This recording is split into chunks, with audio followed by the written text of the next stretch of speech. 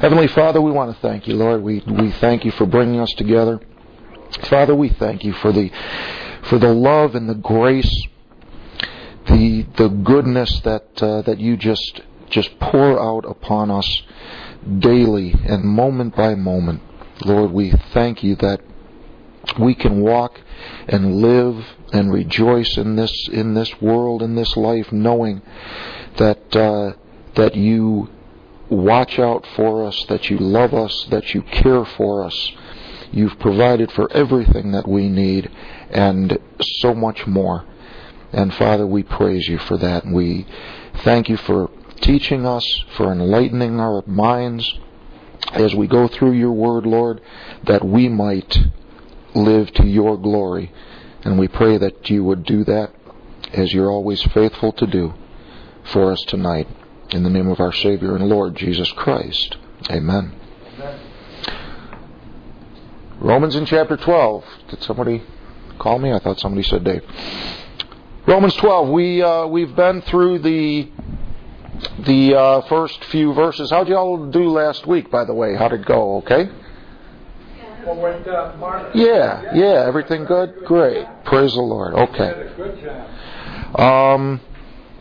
Romans chapter 12, we've been down through the first few verses here, but let's go ahead and begin reading at the beginning of the chapter. Paul says, I beseech you, therefore, brethren, by the mercies of God, that you present your bodies a living sacrifice, holy, acceptable unto God, which is your reasonable service. And be not conformed to this world, but be ye transformed by the renewing of your mind, that you may prove what is that good and acceptable and perfect will of God. For I say, through the grace given unto me, to every man that is among you, not to think of himself more highly than he ought to think, but to think soberly, according as God hath dealt to every man the measure of faith. Now we've talked about these few verses, and last time we talked about that measure of faith, and what Paul is referring to specifically in this passage are the gifts of the Holy Spirit that God gave to the infant church. And even here in Romans chapter 12, I know oftentimes we'll look at things like tongues and prophecy and so forth, and we'll say, well, that stuff's not for today. And I told you last time how I view this passage here in Romans chapter 12. I don't believe that these gifts in this context are in operation today either. The whole idea of the spiritual gifts and this measure of faith that we talked about last time was for a time before the Bible was completed, before we had the completed revelation of the mystery and the completed Word of God that truly furnishes all of us unto every good work. So these gifts, as such, in my view, don't operate the way that they did. But the offices, the functions, the purpose that these things serve, the need is still there, and these functions are still being performed in the church today. So we talked last time about what's not happening today. So let's talk about what does this passage mean to us. Back up just a little bit. Verse 3, Paul says, for I say through the grace given unto me. And he's talking about that gift of an apostle that was given to him. He says, I say through the grace given unto me to every man that is among you, not to think of himself more highly than he ought to think, but to think soberly, according as God hath dealt to every man the measure of faith. Now we're called here in this verse to think soberly, and you notice verse 3 starts with the word for. And he's coming off the idea of the renewing of your mind, of being transformed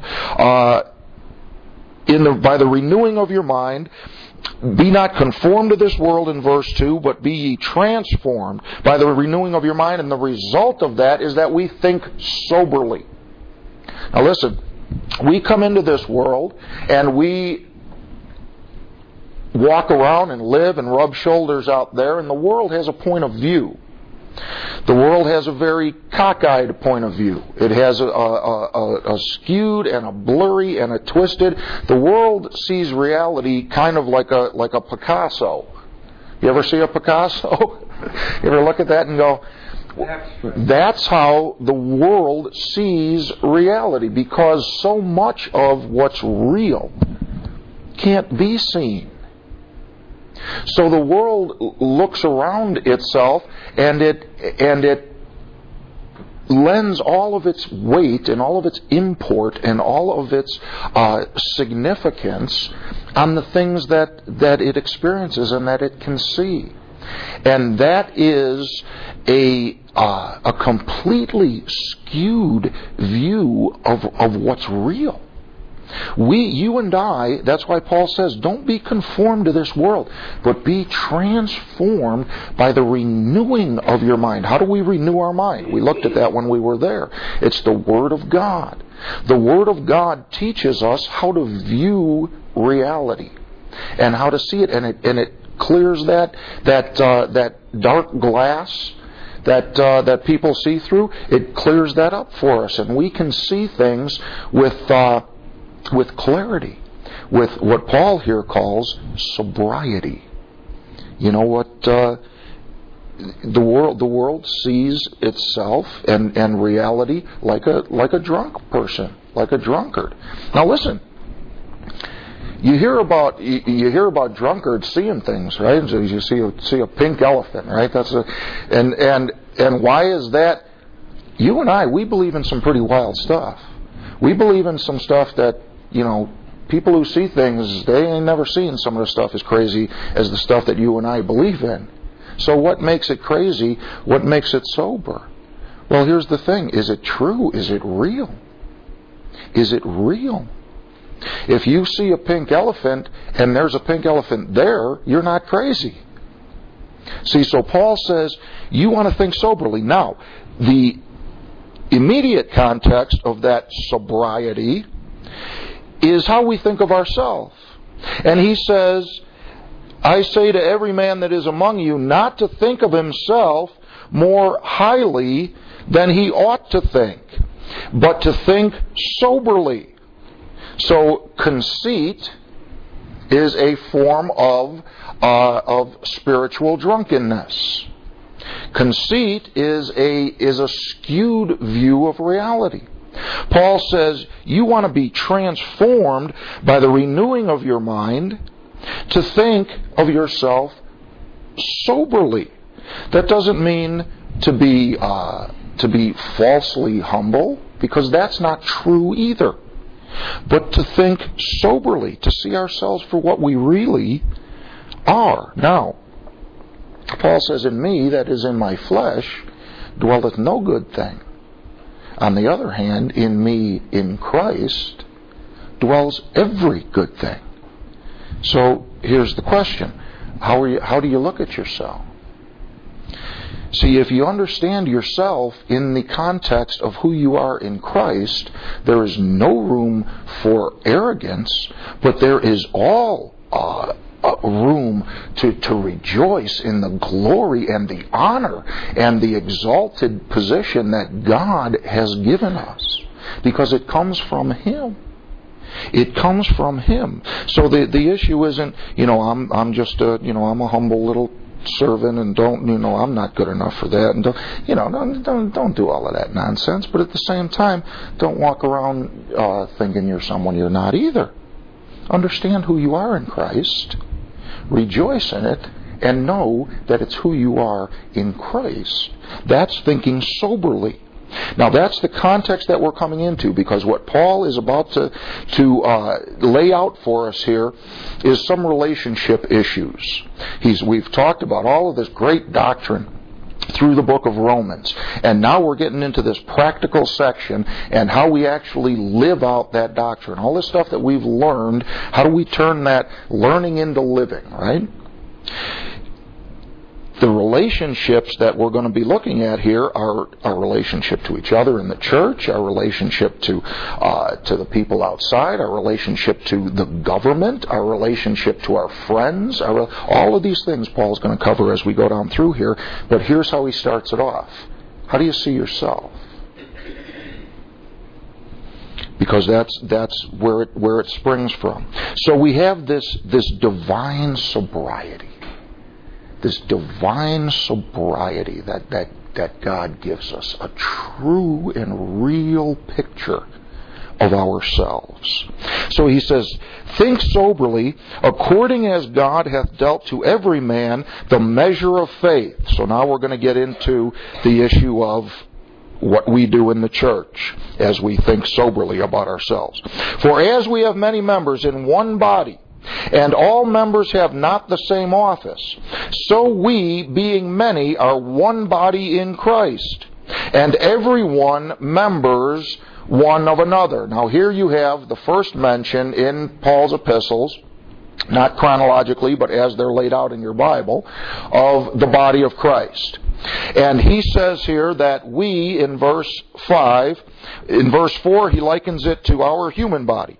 As we have many members in one body, that's talking about your body, and all the members don't have the same office. My hand does one thing, my foot does something else, and I don't walk on my hands very well. And my hands know that. So they don't really try to fulfill that office. They leave that up to my feet. And my hands don't really complain about that. And they don't say, well, how come the feet get to do all the walking? I want to do some walk. Well, I've done some walking on my hands when, a long time ago. But it's not nearly as efficient, and it doesn't work as well. It's not what my hands are made for. My hands do some things. I can suppose if I taped a hammer to my foot, I could probably pound a nail with it, but my hands do a much better job than my feet of that. So that's Paul's point here. We have many members in our body. They don't all do the same thing, but they're all happy and willing to fulfill their place and their function to the improvement of the body as a whole. So he says, just like that, we have many members in one body, and all members have not the same office, so we, being many, are one body in Christ, and every one members one of another. Now, we won't take the whole time here tonight to talk about the body of Christ. I think everyone here has a pretty good understanding of what that is. But I just want to point out to you in verse 5 there, the twofold aspect of what it means to be the body of Christ that Paul puts together here in one very concise verse. Romans 12 verse 5. So we, being many, are one body in Christ, and every one members one of another. And turn over with me, if you would, just a few pages to the right, to 1 Corinthians in chapter 6. We are one body in Christ, and every one members one of another. And the abbreviated explanation of what the body of Christ is it comes in two parts. It's a twofold reality that is the body of Christ. Number one, we are the body of Christ. That is Christ's body. You remember back in the first verse 2 there in chapter 12, we talked about offering ourselves a living sacrifice. And I said to you at that time that Christ represented us when He offered Himself a sacrifice on that cross. He was representing us. Now, you and I, as we offer ourselves living sacrifices in the church, in the world, in all the different areas that we exist and minister in. Now we do that as representatives of Him. So He represented us in sacrifice. Now we represent Him as we give ourselves living sacrifices. We are the body of Christ. We are, Paul talks about the mystery of godliness, God manifest in the flesh. That's you and me. That's Christ in you. You are the body of Christ. 1 Corinthians chapter 6, verse 15, one verse. Know ye not that your bodies are the members of Christ? Shall I then take the members of Christ and make them the members of an harlot? God forbid.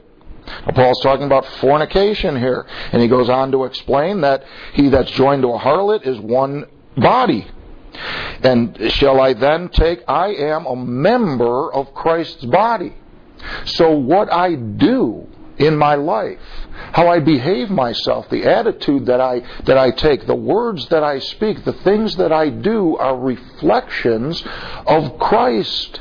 And Paul says, will I take the members of Christ and make them the members of a harlot? And he tells Peter, he says, is Christ then the minister of sin? You're going back under the law and you're doing these things and you're causing this upheaval in the church here. Paul says, if I build again that which I destroyed, I make Christ the minister of sin. And again, God forbid. So being a member of the body of Christ means just that we are a walking, living, breathing representation and part of Him. Paul says, for me to live is Christ. So that's the first part. Now that's, take that home for a couple of months and dwell on that. But before you do, let's go to part 2. We are all members of one body in Christ, but also, Paul says there in Romans 12:5, members one of another. So come to over to chapter 12, 1 Corinthians, in chapter 12. So we have this, being the body of Christ means that we have this relationship with Him, so closely connected and so intimate, so close that we are His body. Listen, taking this out, and I said we weren't going to spend all our time talking about the body of Christ here, but extrapolating this out into eternity future and into eternity past and God's plan in eternity past for what He was going to do out in eternity future, the body of Christ is an integral part of God's plan from before the foundation of the world. Listen, God could have done everything that He was going to do without becoming a man. He could have created. He didn't have to create people. He could have just created the universe and just left it at that. He could have created people and just when we sinned, He could have just not saved us at all. He was under no compulsion to do that. But it was God's plan from before the foundation of the world that He would not only rule over this creation of His, but that He would do it bodily. He wanted to do it in a body. Now, when He started that creation, He created 2 places. He created heaven and earth. And He's going to rule bodily over the earth for all eternity. And He's going to rule bodily over the heavens for all eternity. Now, the body that He took upon Himself when He was incarnated in the flesh is the body with which He's going to rule over the earth.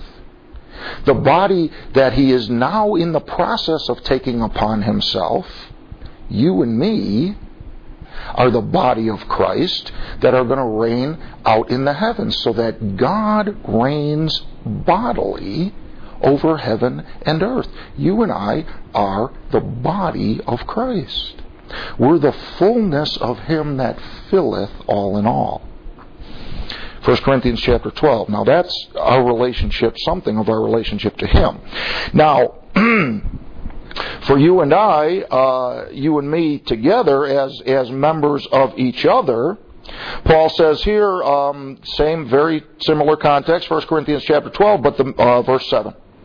But the manifestation of the Spirit is given to every man to profit withal. Now again, he's talking about these gifts. And the idea here is, again, we're all different members. We all have different things to do, but every one of us does what we do to the profit of the whole. That's what he means when he says to profit withal. So each one of us has something to do, and the whole benefits.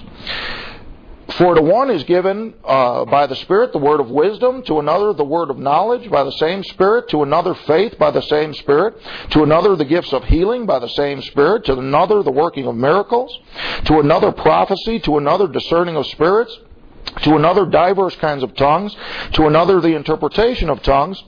But all these worketh that one and selfsame Spirit, dividing to every man severally as He will. You say, well, what does that have to do with us? Those gifts don't exist anymore. But again, the function and the need and the purpose, all those things are still here. For as the body is one and hath many members, and all the members of that one body. By the way, you say, well, what's the purpose today of tongues and interpretation of tongues and all that? Well, did you ever hear of a translator?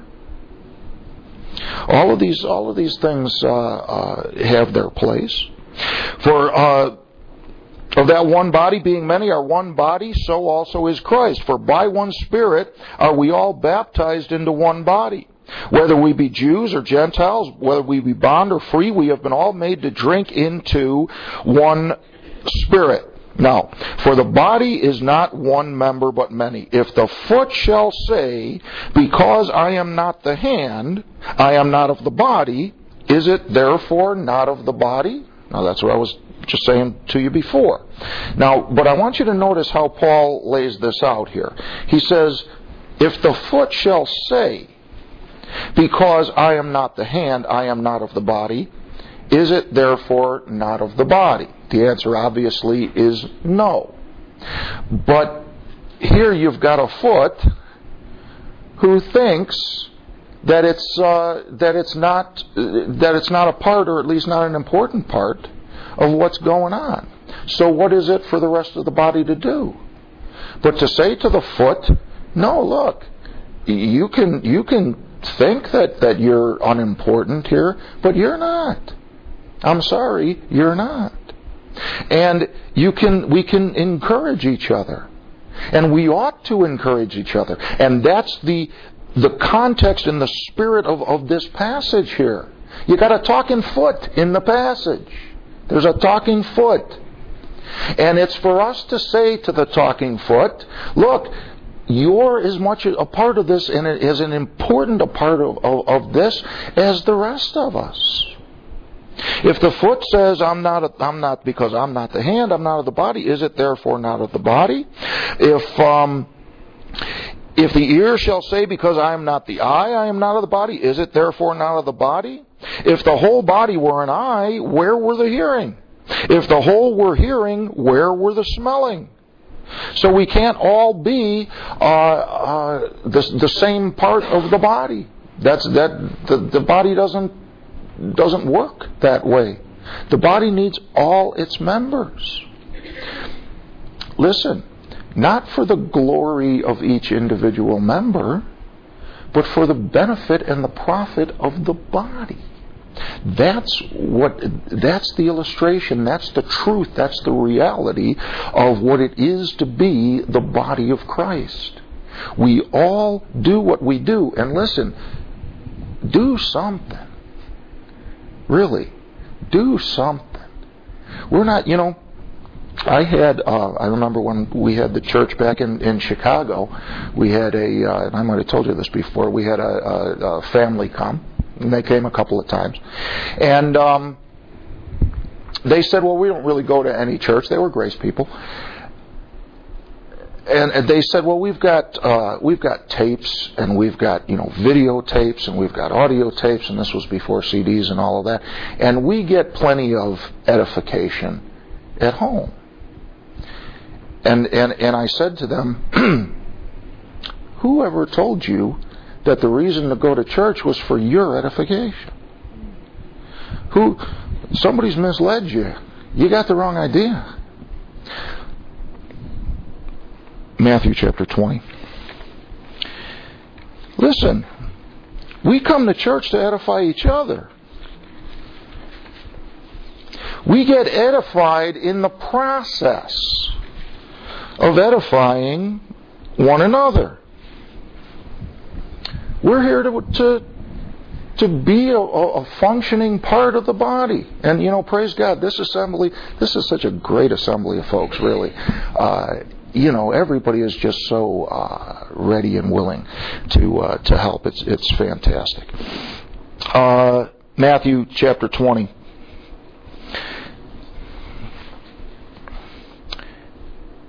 The guys are arguing here about who's going to be the greatest and who's going to sit on the right hand and who's going to sit on the left and so forth. And verse 25, Matthew 20:25. But Jesus called them unto him and said, you know that the princes of the Gentiles exercise dominion over them, and they that are great exercise authority upon them. But it shall not be so among you. But whosoever will be great among you, let him be your minister. And whosoever will be chief among you, let him be your servant.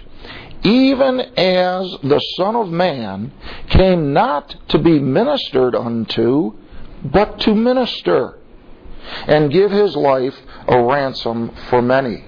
Now listen, Jesus had all kind of people ministering to him. You see that through the people ministered to him of their substance.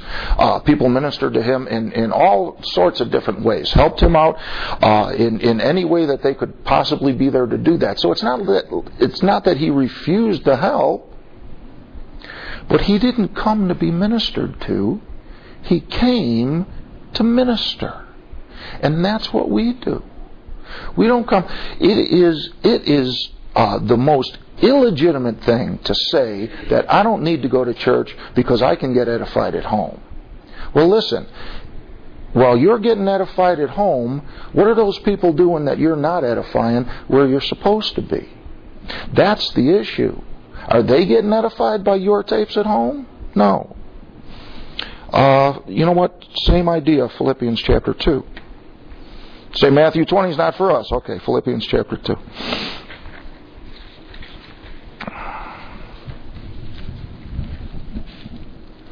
In the process of ministering, we are ministered to.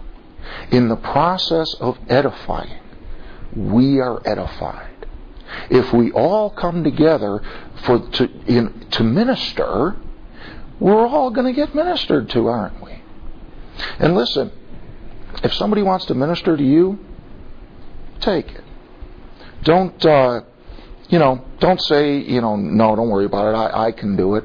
Don't say, no, I don't really need your help. Don't rob the brethren of the chance to minister. If you can provide an opportunity for someone else to minister, be that opportunity. Minister in that way. Philippians chapter 2. Verse 5, let this mind be in you, which was also in Christ Jesus. What mind? Well, the one we just read about. That's not for us. Who, being in the form of God, thought it not robbery to be equal with God, but made himself of no reputation, and took upon him the form of a servant, and was made in the likeness of men.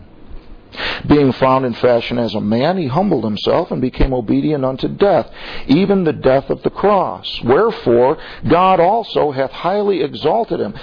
We just read there in Matthew 20, the end of that verse where he says the Son of Man came not to be ministered unto, but to minister, and to give his life a ransom for many. Well, that's the exact thought that Paul is pulling in here. He says he came in the form of a servant, and he became obedient unto death. What did we just read as we came into Romans 12? To offer your body a living sacrifice.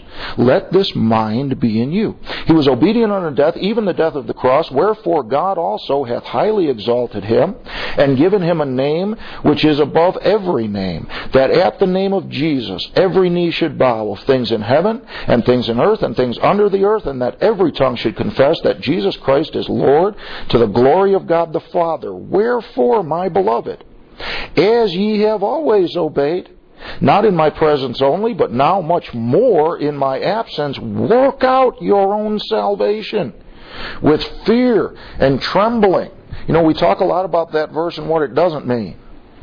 And you don't want to get the idea that he doesn't say work for your own salvation. He says work out your own salvation. But don't forget, while we're remembering what it doesn't mean, don't forget what it means. Work out your own salvation with fear and trembling. We're here to work. We're here to minister. For it is God which worketh in you, both to will and to do of His good pleasure. Back Romans chapter 12 again, if you would. So that's the idea. To let that mind that was in Christ Jesus be in us.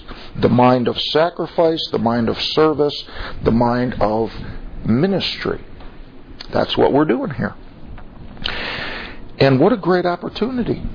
Listen, don't let, here, I'll tell you what. I come in Sunday morning. We all do.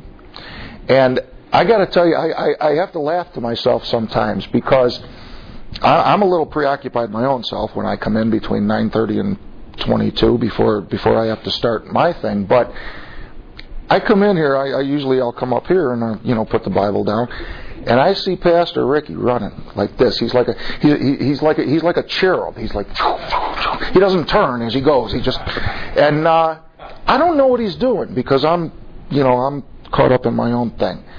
But he's doing something out there, and I'm sure he doesn't mind. And I'm, not going to take it upon myself to speak for the pastor, but I'd be willing to guess that one or two of those things that he's doing could probably be done by someone else. Why give him all the glory? Why let him get all the rewards? Take some of that for yourself. One thing I know he does, he takes out the garbage. Somebody could do that.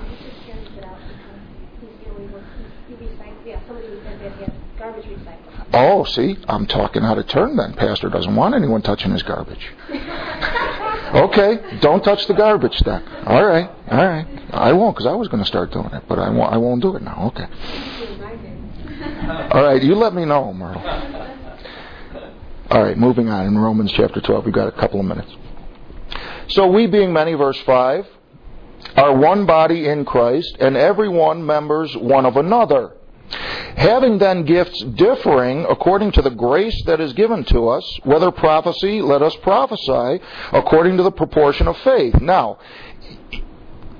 even though this idea of this impartation of what Peter calls in 1 Peter chapter 4 the manifold grace of God, very kind of parallel passage to this one here in Romans chapter 12, when he talks about if you got ministry to do your ministering. If any man speak, let him speak as the oracles of God. Do as with the ability that God gives you to do. That's the same context. It's talking about the gifts. But even though the gifts don't operate today, the needs are still here. And every one of us has certain abilities, talents, inclinations. And we can, now that we have a complete Bible, we have the Holy Spirit living in us, we know how to do everything that we do as unto the Lord. And by the strength, it is God that works in us, both to will and to do of His good pleasure. So if your particular inclination is in one direction, great, go with that. Find a way to be useful in that area. Do what comes naturally to you, but don't do it naturally. Do what comes naturally to you, but let the Holy Spirit take what God gave you to start with and use it to His glory.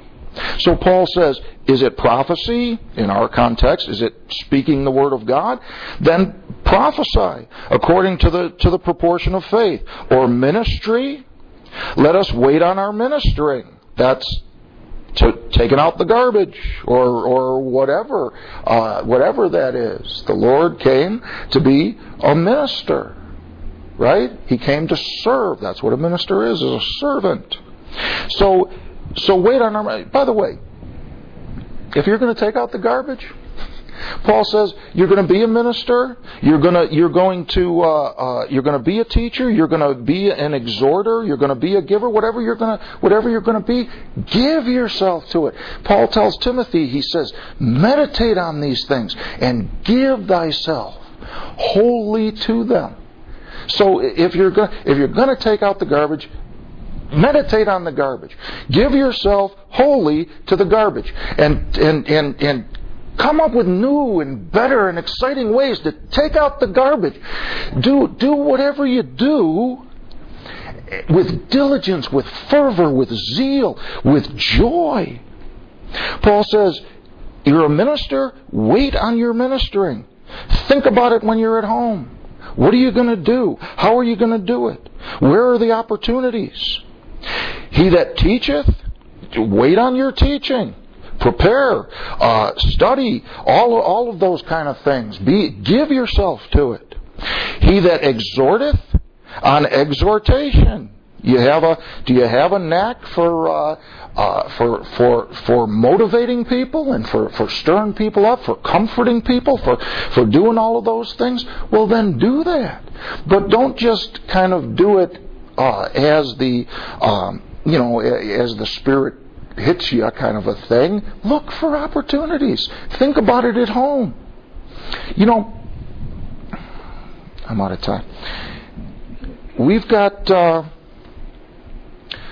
kids here in this assembly who are great kids. Listen, when you were a kid, what would you like for an adult in the church to stop you as you're walking through the vestibule and say to you? And why can't you do that? And take the opportunity to do it. Why not? We have all kinds of opportunities just to encourage and just to speak a word, just to minister to one another. So look for those opportunities. That's what Paul's saying here. Wait on these things. He that teaches on teaching. He that exhorteth on exhortation. He that giveth, let him do it with simplicity. Don't blow a trumpet before you. Just give. Take the opportunity to give with simplicity, generously. God loves a cheerful giver, so do it. He that ruleth with diligence. Now, he that ruleth, that's anybody who's kind of up front. You have a project to do. You have a particular thing in the church that needs to be done, and you're kind of, spearheading it or leading it up or whatever. Do it with diligence. Don't do it halfway. Do it, pour yourself into it. Look,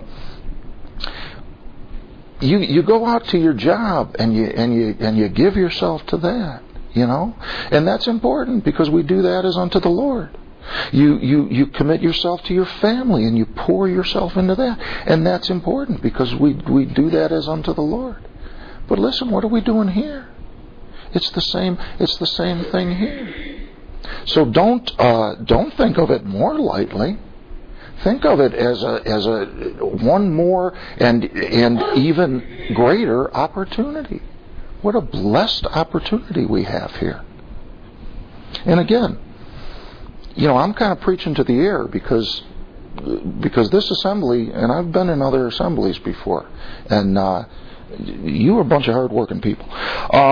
But, Paul says, as you have abounded, so increase more and more. He that exhorteth on exhortation, he that giveth, let him do it with simplicity. He that ruleth with diligence. He that showeth mercy with cheerfulness. There's nothing worse than somebody who shows mercy sanctimoniously. And let me tell you what else too. Mercy, who do you show mercy to? Someone who doesn't deserve it. Yeah. There's two kinds of people. that generally need mercy. People who are needy and people who are guilty. Those are the people you show mercy to. And there are two kind of different kinds of mercy. But Paul says here, if you're going to show mercy, and do show mercy, do it cheerfully.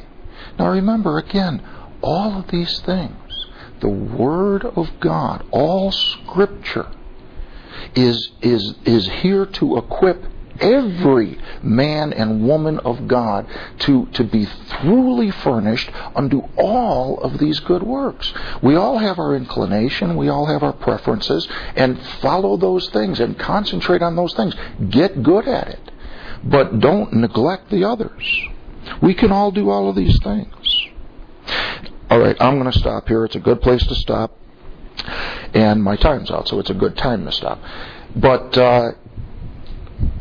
the whole point and movement of this passage here is that we come together to work. We come together to put in our part, and everybody puts in their part. And we don't just come to be ministered to. Being ministered to is kind of a blessed side effect of what we're doing here. We come here to give, to serve, to work, to minister, to love one another actively. And I'll let that be it.